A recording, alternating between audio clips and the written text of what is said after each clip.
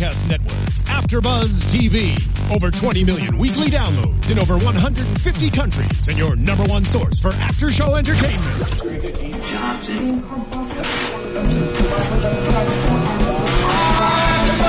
AfterBuzz TV, the destination for TV superfans, producing aftershows for over 300 of your favorite TV shows, interviewing celebrities and showrunners, and bringing you behind-the-scenes exclusives. All thanks to E! Entertainment's Maria Menounos, producer Kevin Undergaro, and internet leader Akamai.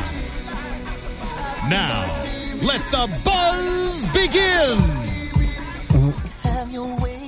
Oh, it's teacher. Oh, yeah. I see you. Had him take a little something different today. Right. He's just going to go ahead and take control. It's cool. No, I like that. So, ladies and gentlemen, of course, you are tuned in to the Preachers of Detroit after show. First of all, I want to let you know that you can definitely go and subscribe to AfterBuzz TV at youtube.com, AfterBuzz TV. Definitely want to be a follower of ours. Also, you want to go to YouTube and SoundCloud and subscribe there so you can get all of what we have going on. And during this podcast, you can definitely live tweet us at hashtag ABTVPOD.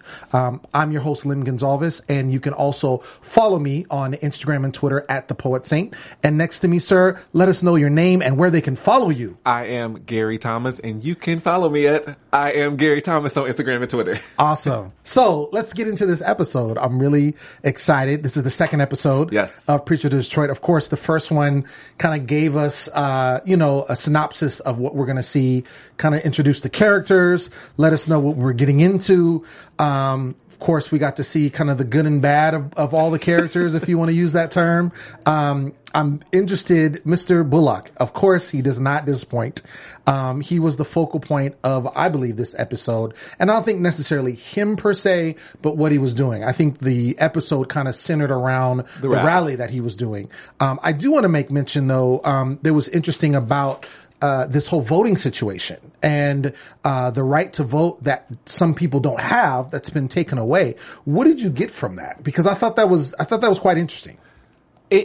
I don't think the episode gave enough attention to that. Sure. I don't think they took the time to really dive into what the problem was. It's kind of jumped around. And of course, that's TV for you. They're going to give you the interesting parts. But they really didn't tell us really what's going on in Detroit and what's the real root of the problem and how people are really feeling. We just kind of saw, this is what he's battling for. This is the rally. These are the people. And I was amazed to see so many people come out and so many people from different parts of Detroit. Sure. And, I'm not sure if I'm really with the saying the hood is on. Right. I'm not really following behind it, but it was great to see just, all these young men, come out and really support this and hopefully really dive into this. Well, I will say that if nothing else, Pastor Bullock is definitely passionate about this. Yes.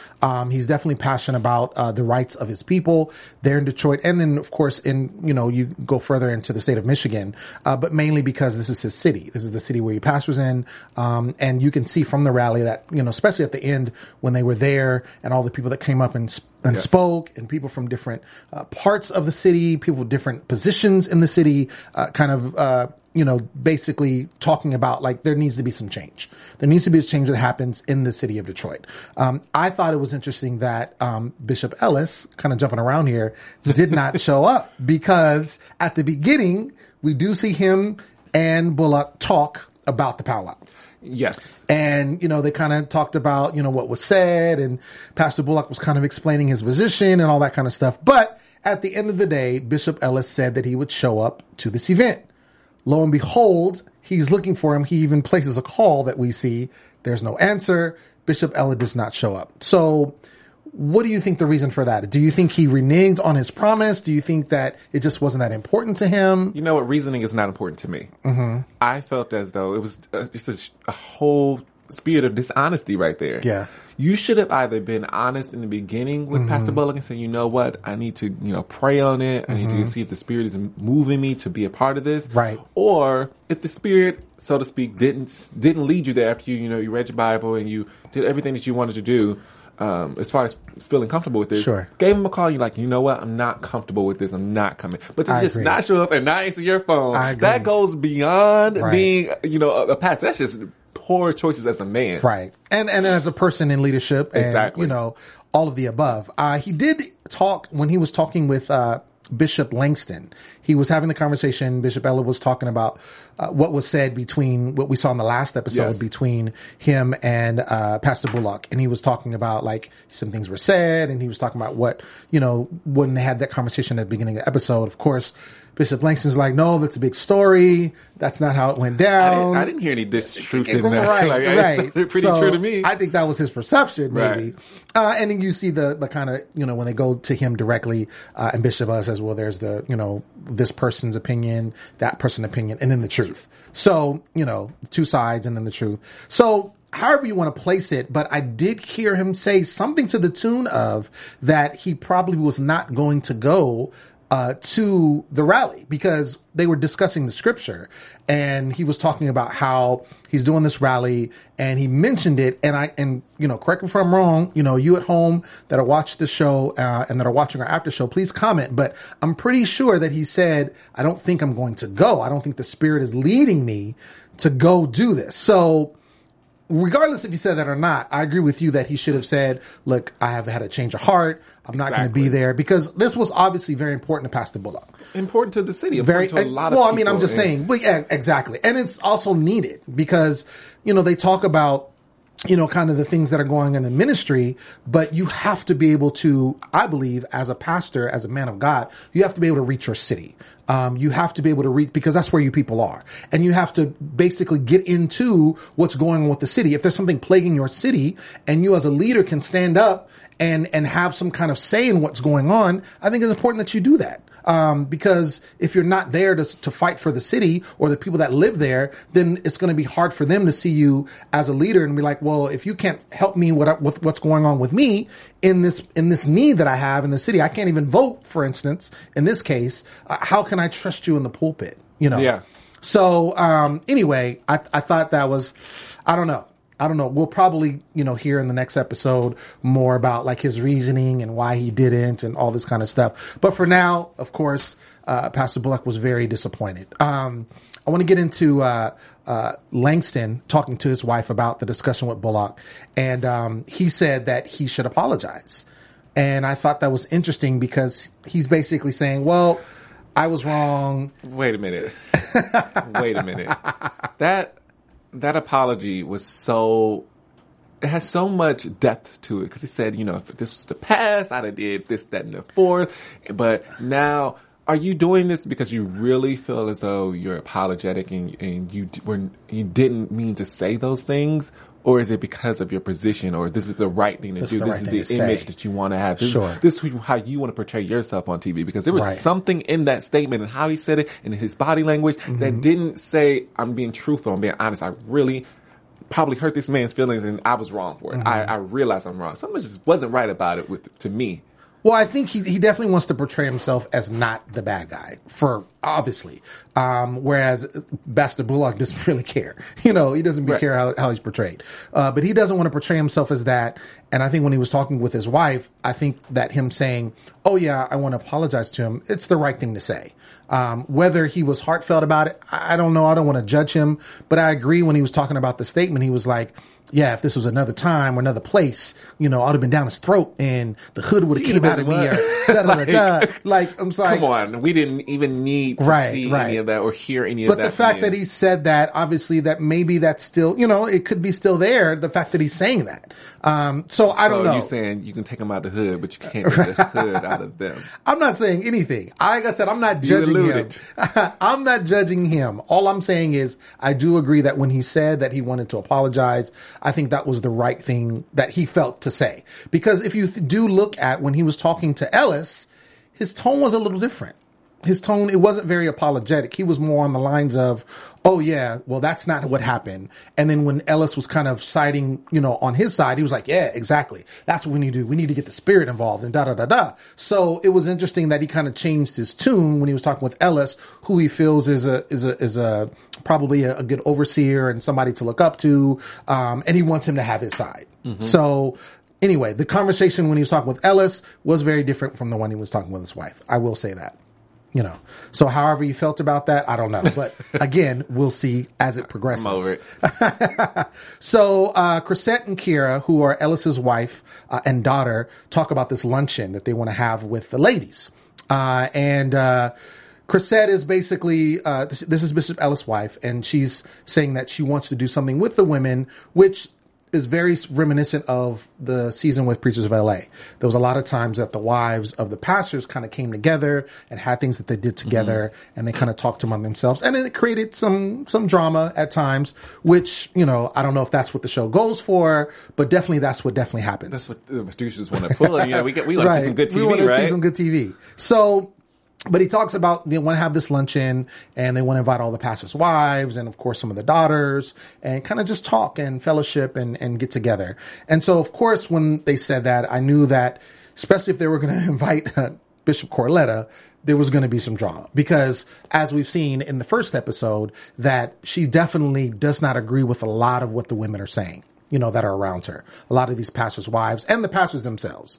So when it came down to her being amongst these wives, and like Evangelist Dorinda Clark, I had a sneaky suspicion, and I was correct, that she was going to have a problem with what was going to be discussed. Mm-hmm. So I was just looking for that. I was like, oh, okay, we're going to set ourselves up here.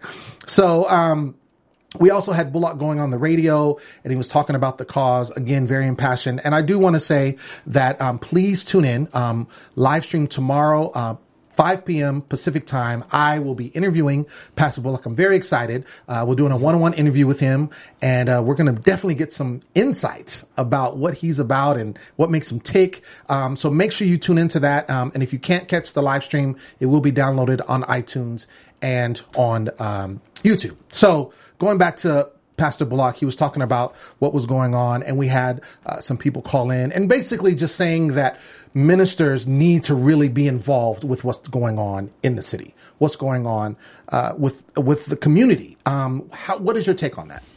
Do you think that as a whole, ministers aren't involved, or we'll talk about the show? The ministers in this show don't seem to be as involved as they should.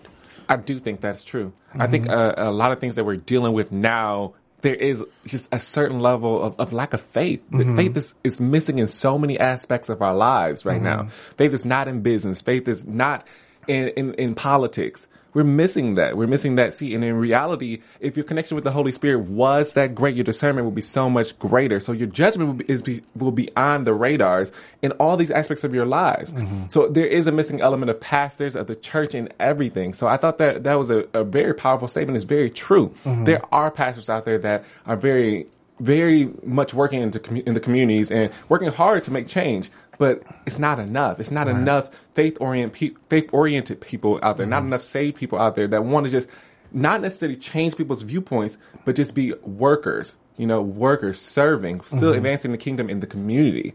We're missing that. And I think that person was very correct in what they said. Sure. And it sounds like, again, going back to Pastor Bullock, you can talk about him and his viewpoints and kind of how he is with other ministers and his lack of respect or what have you, but you can tell he's passionate about his community. I do. It was just one statement. He said, when he was out in the community, all these black brothers come around, the Spirit doesn't need to be there. Now, wait a minute. I was going to get to that, but we can talk about that now. No, wait. Yeah. The Spirit has to always be there. I think that you are living in a time where you're flying by the seat of your pants, just hoping that Christ will cover you. But like I said before, if you already got the Holy Spirit, you already know what to do. You already have the answers. Right. No, I like I said, we can jump there. I thought that was a very interesting statement, especially coming from a pastor, because, the pastor, that's what they deal with. They talk about the Spirit, and especially a pastor of his caliber and of his background and denomination. You're talking about the Spirit is the forefront and of the church, of the ministry. And for him to say, oh, okay, well, the Spirit doesn't need to be here. He actually mentioned that God is also a black man, which I don't know where he comes up with this stuff. I don't know where he comes up with this stuff. I thought that was interesting as well. But going back to where he said the Spirit doesn't need to be there, I can say I don't agree with that. I'm agreeing with you that the Spirit needs to be there because that is how God is going to move. Yeah. And if you want you want God to move in the situation, like for instance, this situation that's going on with certain people in Detroit not having the right to vote, and you're saying that we're going to come together and we're going to trust God that He's going to do that, then you need to trust God that He's going to move by His Spirit. Exactly. How do you plan to move the body if you haven't gotten the word on how to do so? If the Spirit is not there. And I think just going further with that statement, I wonder if that the other pastors have some issue with that, because he hasn't said that outright, but maybe they feel, this is just, again, going by the statement, maybe they feel that he's walking very carnal and that he doesn't move by the Spirit. And I think when Ellis and Langston were talking, that kind of came up, because he was like, oh, I'm going to go to, he was talking about passages of the scripture where I'm going to discern by the Spirit, I'm going to move by the Spirit, something to that tone, as if Pastor Bullock is not. So I'm wondering if that's how they feel about him, and that's part of the disdain that they have. I'm gonna put it to the viewers. Comment about that. What do you think? Let us know. And make sure you use the hashtag, like I said, Preachers of Detroit. ABTV POD. You got it. It was interesting. Speaking on Bullock, he had another pastor that was with him, a pastor by the name of Mo Hardwick, where we put the hood on. Which that's a tough pastor right there. Right. He's from the streets. And so they actually went out to the hood and to reach out basically and kind of talk. And that's where, of course, that statement saying about, don't need the Spirit, or the Spirit not needed in the sense. But I think for the most part, I think he was trying to rally behind and let them know that they had a voice, because according to what he's saying, being out there, if they have this opposition against them, some of them may feel that they don't have a voice and they just can accept that. And so I think what he's going out there is saying, like, no, we have a voice. We don't have to accept this, and we can push forward and make sure that some change happens. I think it's good that he went out there with the pastor. Maybe some of the stuff he said was, maybe off a little bit, but, I think it was just maybe a little bit off for, other people who are closely related to the Spirit and and move that way. But it was empowering for those who just needed, some positivity. Sure. So however you view it, I don't necessarily think it was negative or he had a negative connotation behind it. Sure. It's just something that I would not say. And I don't think that it was negative either. And you can play devil's advocate. And what I can say is also he may, again, this is just my opinion, but he may have been coming to them like, I'm not a pastor. I'm a man just like you. I don't want you to look at me as this spiritual being or this person that is, that just talks to God all the time. I'm coming with you where you are, and I'm basically letting you know that regardless of my position, I'm a man just like you, and I feel just like you. I'm from Detroit just like you. And maybe that was a way for them to be relating to him so that they can maybe have some trust or maybe believe him. And I think that's a great way. It's a great approach, but don't forget that helmet of salvation when you're doing this. You want them to see that in you. So it's more powerful. It has more meat to it when you're saying it. Right. Oh, absolutely. Absolutely. There was a time that we had, going back to Bishop Corletta and Dorinda, talking about kind of the things that happened at Powwow when in relation to women in ministry, women in leadership positions. And they actually argued a little bit about the women's role in ministry. They kind of carried over the conversation again. And I think, again, I'm going to repeat what I said earlier. I think Bishop Corletta this is going to be her soapbox. She's going to be discussing any chance she gets. She's going to be discussing this. She's going to be wondering why they feel this way, because in her position, she is the minority. You don't see, again, a lot of women bishops. You see women pastors, but even with that, there is not as many in relation to men pastors or male pastors. So the fact that she's a bishop, so now you're putting this, additional title to her. There isn't a lot of women bishops, and a lot of denominations, including the one that Dorinda is involved in, does not believe that that's possible, or that should be, basically.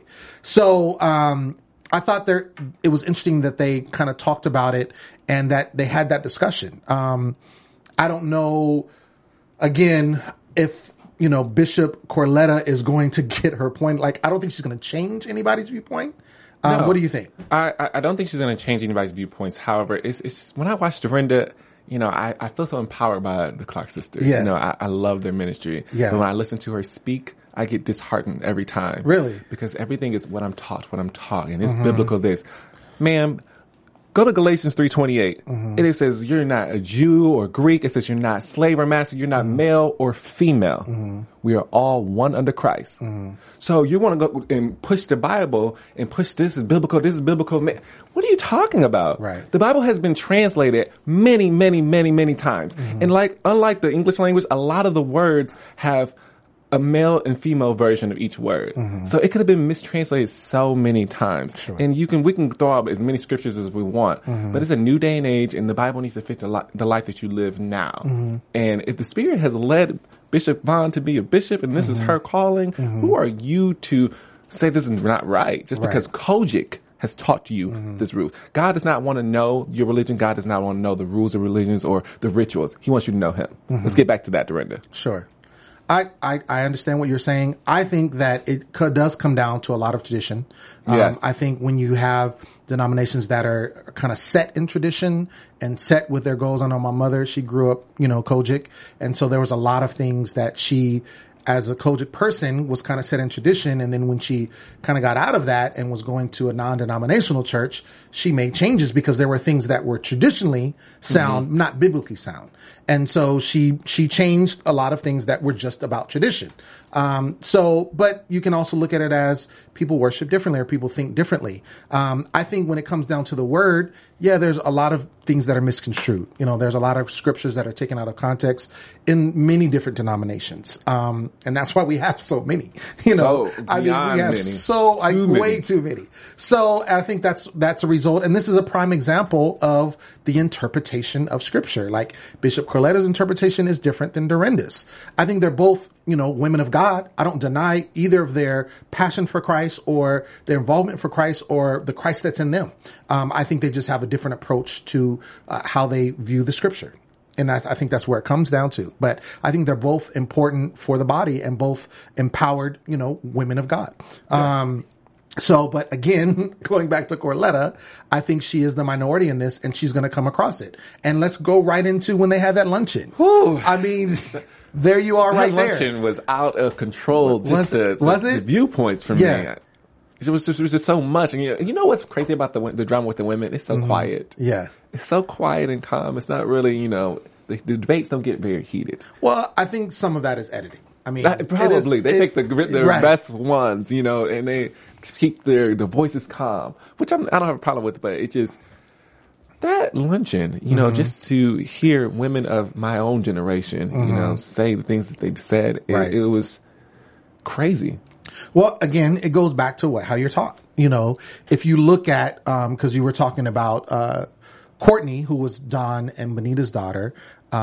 She was basically saying she was the one, Pastor Don is the one that Pastor Don Shelby feels that, the women should submit to the husband, and to the tune that his wife does everything, as she was explaining, and the girls, it sounds, does everything for him. And that again is a misinterpretation. Like they said in the episode in Ephesians, it says submit one to another unto Christ, So that was a little bit of a misinterpretation again, but I digress. Right. I'm just bringing up the point. And I think this is where she's coming from because this is how she's taught. This is her father, who is also her pastor. This is how she's grown up, as a woman. And so she feels that what her dad has said to her is sound. Her mom and dad, because, in the previous episode, her mom said she was created to be a maid servant to Shelby. I'm just, that one really took me back. I've never heard a woman be so, I don't have a word for it. I'm not sure if this is control or submission. Right. Again, it goes, and I've seen it growing up in church. I've seen it happen in couples and things of that nature.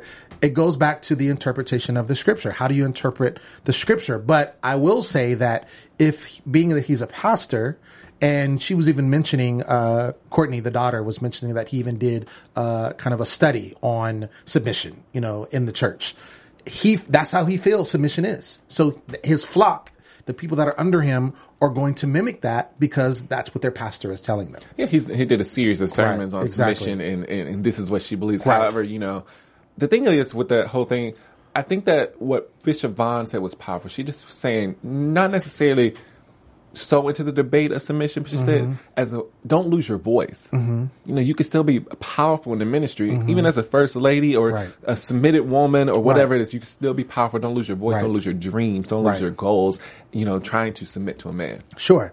And I thought it was also interesting when you looked at going back to Bishop Ellis when he was talking with his wife and daughter, and they were talking about what was said at the luncheon and how his daughter Kiera was basically saying, I didn't get that. I don't, you know, they were saying, you know, he was talking about the girls and saying how they submit to their dad and they do this for them and that for them. And she's like, you're independent. Like, you don't have to do, like, you know how to fix your sandwich. Like, you know that. And he was in agreement with that. And he was just basically saying, yeah, I don't need that to happen, you know, and you see his wife and you see how she is, you know, sounds like she has her own business and she travels, and basically they were both kind of telling their daughter, that yes, I have to be able to have free reign to do these things, and my pastor and my husband has to allow me to do these because that's my calling. Yes. And exactly. So, that's the big thing in there. Everyone has a purpose. Everyone has a calling. And I don't think anyone's calling is to be a maidservant to a man. You still have a voice. You still have a way to affect other people. You still have a life to live. And, you know, I think the interesting part was everyone had a different definition of submission at that table. No, but they were pushing it so hard. But no one's definition really matched one another. But you all are pushing it and saying and agreeing like, hey, high fiving over the table. But really, you don't even have the same definition of it. Right. Well, again, I think that is definitely kind of a snapshot of the bigger picture, which these are all Christian-based organizations, Christian-based churches. All of these pastors come from Christian-based churches, but their viewpoints are vastly different. So I think it goes back to what we were saying earlier about the different denominations and how people interpret the scripture. That's why it's important for you to know God for yourself. Yes, I think I can agree with that wholeheartedly. We said this in the last episode. People are always just going to church and letting the pastor give them the interpretation of the scripture, and that's what they run with instead of reading it for themselves and seeing how it fits their life. Right. No, and that's why I think people go to churches that fit them. I think it is important that you have different ministries because everyone is different. You know, everyone thinks differently. Everyone acts differently. I know the church that I attend has a lot of young people. I like that. You know what I'm saying? Whereas somebody like, I want some old people in my church, you know, and that's, I need some old, you know, and that's fine. You know, I'm just saying that that's what I like. But at the end of the day, I still have to know God for myself and make sure that I'm in agreement with what he wants from me and what he wants for my life. And so for, Don and Benita and their family, how they run their family, that's how they do it. And their daughters, you know, that's how they feel. So, whether it's wrong or that's the interpretation of scripture, whatever, his wife was the one that said, that's what I want. So if she wants to be that, then that's what she wants to be. She projects that onto her daughter. So she does. That's why this mindset is what it is. Right. Like I said, it just baffled me that you all are trying to agree with each other, but you don't have the same definition of the word. Right. You know, submission is so many different things, and it means so many different things to different people in their relationships. Right. And how can you all sit here and agree with one another when she submits differently to her husband than you do, or your mom is different than this woman, you know, over here? It's just, it was all over the place. Really, it had no real basis in this conversation. Right. Again, I think it's how you're raised. We're all, when you go to, again, growing up, like I said, I grew up in church. The church I grew up in was vastly different than the church that my father became the pastor and that I was under as an adult. So I don't think that, again, going back to, I think the pastor that I grew up under, even though there was a lot of things, he was very strict and, you know, a lot of things that I didn't personally understand, but I still do not deny that he was a man of God. Just like I feel like all of these men are men of God. You know, I feel like they were called for a certain purpose. Their viewpoints are different. And I think it's just going to come down to, you know, again, we all have to be judged. And so God is going to judge us accordingly. I will say, going back to Don and Benita's daughter, Courtney, the fact that she said she doesn't believe a woman could be president because of the whole leadership thing, I think is a little off, just because I would think that even though the whole submission thing, because a woman is in a leadership position, that doesn't mean that she has a husband that, just like Dorinda, I think she said it good. Dorinda said it good because she's an evangelist, but her husband still leads the household. And he's not a pastor. Mm-hmm. So he leads the household and she knows where her, you know what I'm saying? Even he allows her to do what she does because he trusts the God in her and trusts that it's all good because that's her calling. Right. He's not going to stifle her calling, but she knows that this is my husband and I feel like, I'm going to submit to him as my husband. He's the head of the household. And so I thought that was a great situation. Whereas, again, going back to the Shelby daughters, they were just like, no, I can't do anything. Like they are so blinded. They're so blinded, and it makes it seem like they have confidence issues. It's just a trickle down. Like it's almost as if you don't believe that you can be great. Sure. That you need a man to make you great. Sure. Well, we'll see how it transitions. They're obviously fairly young. So we'll see, getting older. We'll see how this, how the show develops. Maybe they might make some changes. Them being around, because I think it would take them being around. It sounds like he kind of keeps them kind of close, like they're all in that group, the Shelby Five. Right. Listen. So he kind of keeps them, under wraps or whatever. So we'll see. Maybe they might make some changes before the show's up. So that being said, I definitely want to thank you all for tuning in. Thank you. And we want to make sure that you continue to comment. We had some great YouTube comments. Yes. And next week, I'm going to read some of those comments. So make sure that you continue to make some comments. We thank you for watching the show. Again, I'm your host, Lim Gonzalez. You can find me on social media at Instagram and Twitter at The Poet Saint. Sir, where can they find you? Of course, always Instagram and Twitter. I am Gary Thomas. Yes. And make sure, again, that you, if you can, live stream next, that'll be tomorrow, 5 o'clock Pacific Standard Time. I'll be interviewing Pastor Bullock. If you can't, make sure you download it on iTunes and you watch it on YouTube. And we'll definitely be talking about it next week. Until then, we'll see you later. From executive producers Maria Menounos, Kevin Undergaro, Phil Svitek, and the entire AfterBuzz TV staff, we would like to thank you for listening to the AfterBuzz TV network. To watch or listen to other after shows and post comments or questions, be sure to visit AfterBuzzTV.com. I'm Sir Richard Wentworth, and this has been a presentation of AfterBuzz TV. Buzz you later. The views expressed herein are those of the hosts only and do not necessarily reflect the views of AfterBuzz TV or its owners or principals.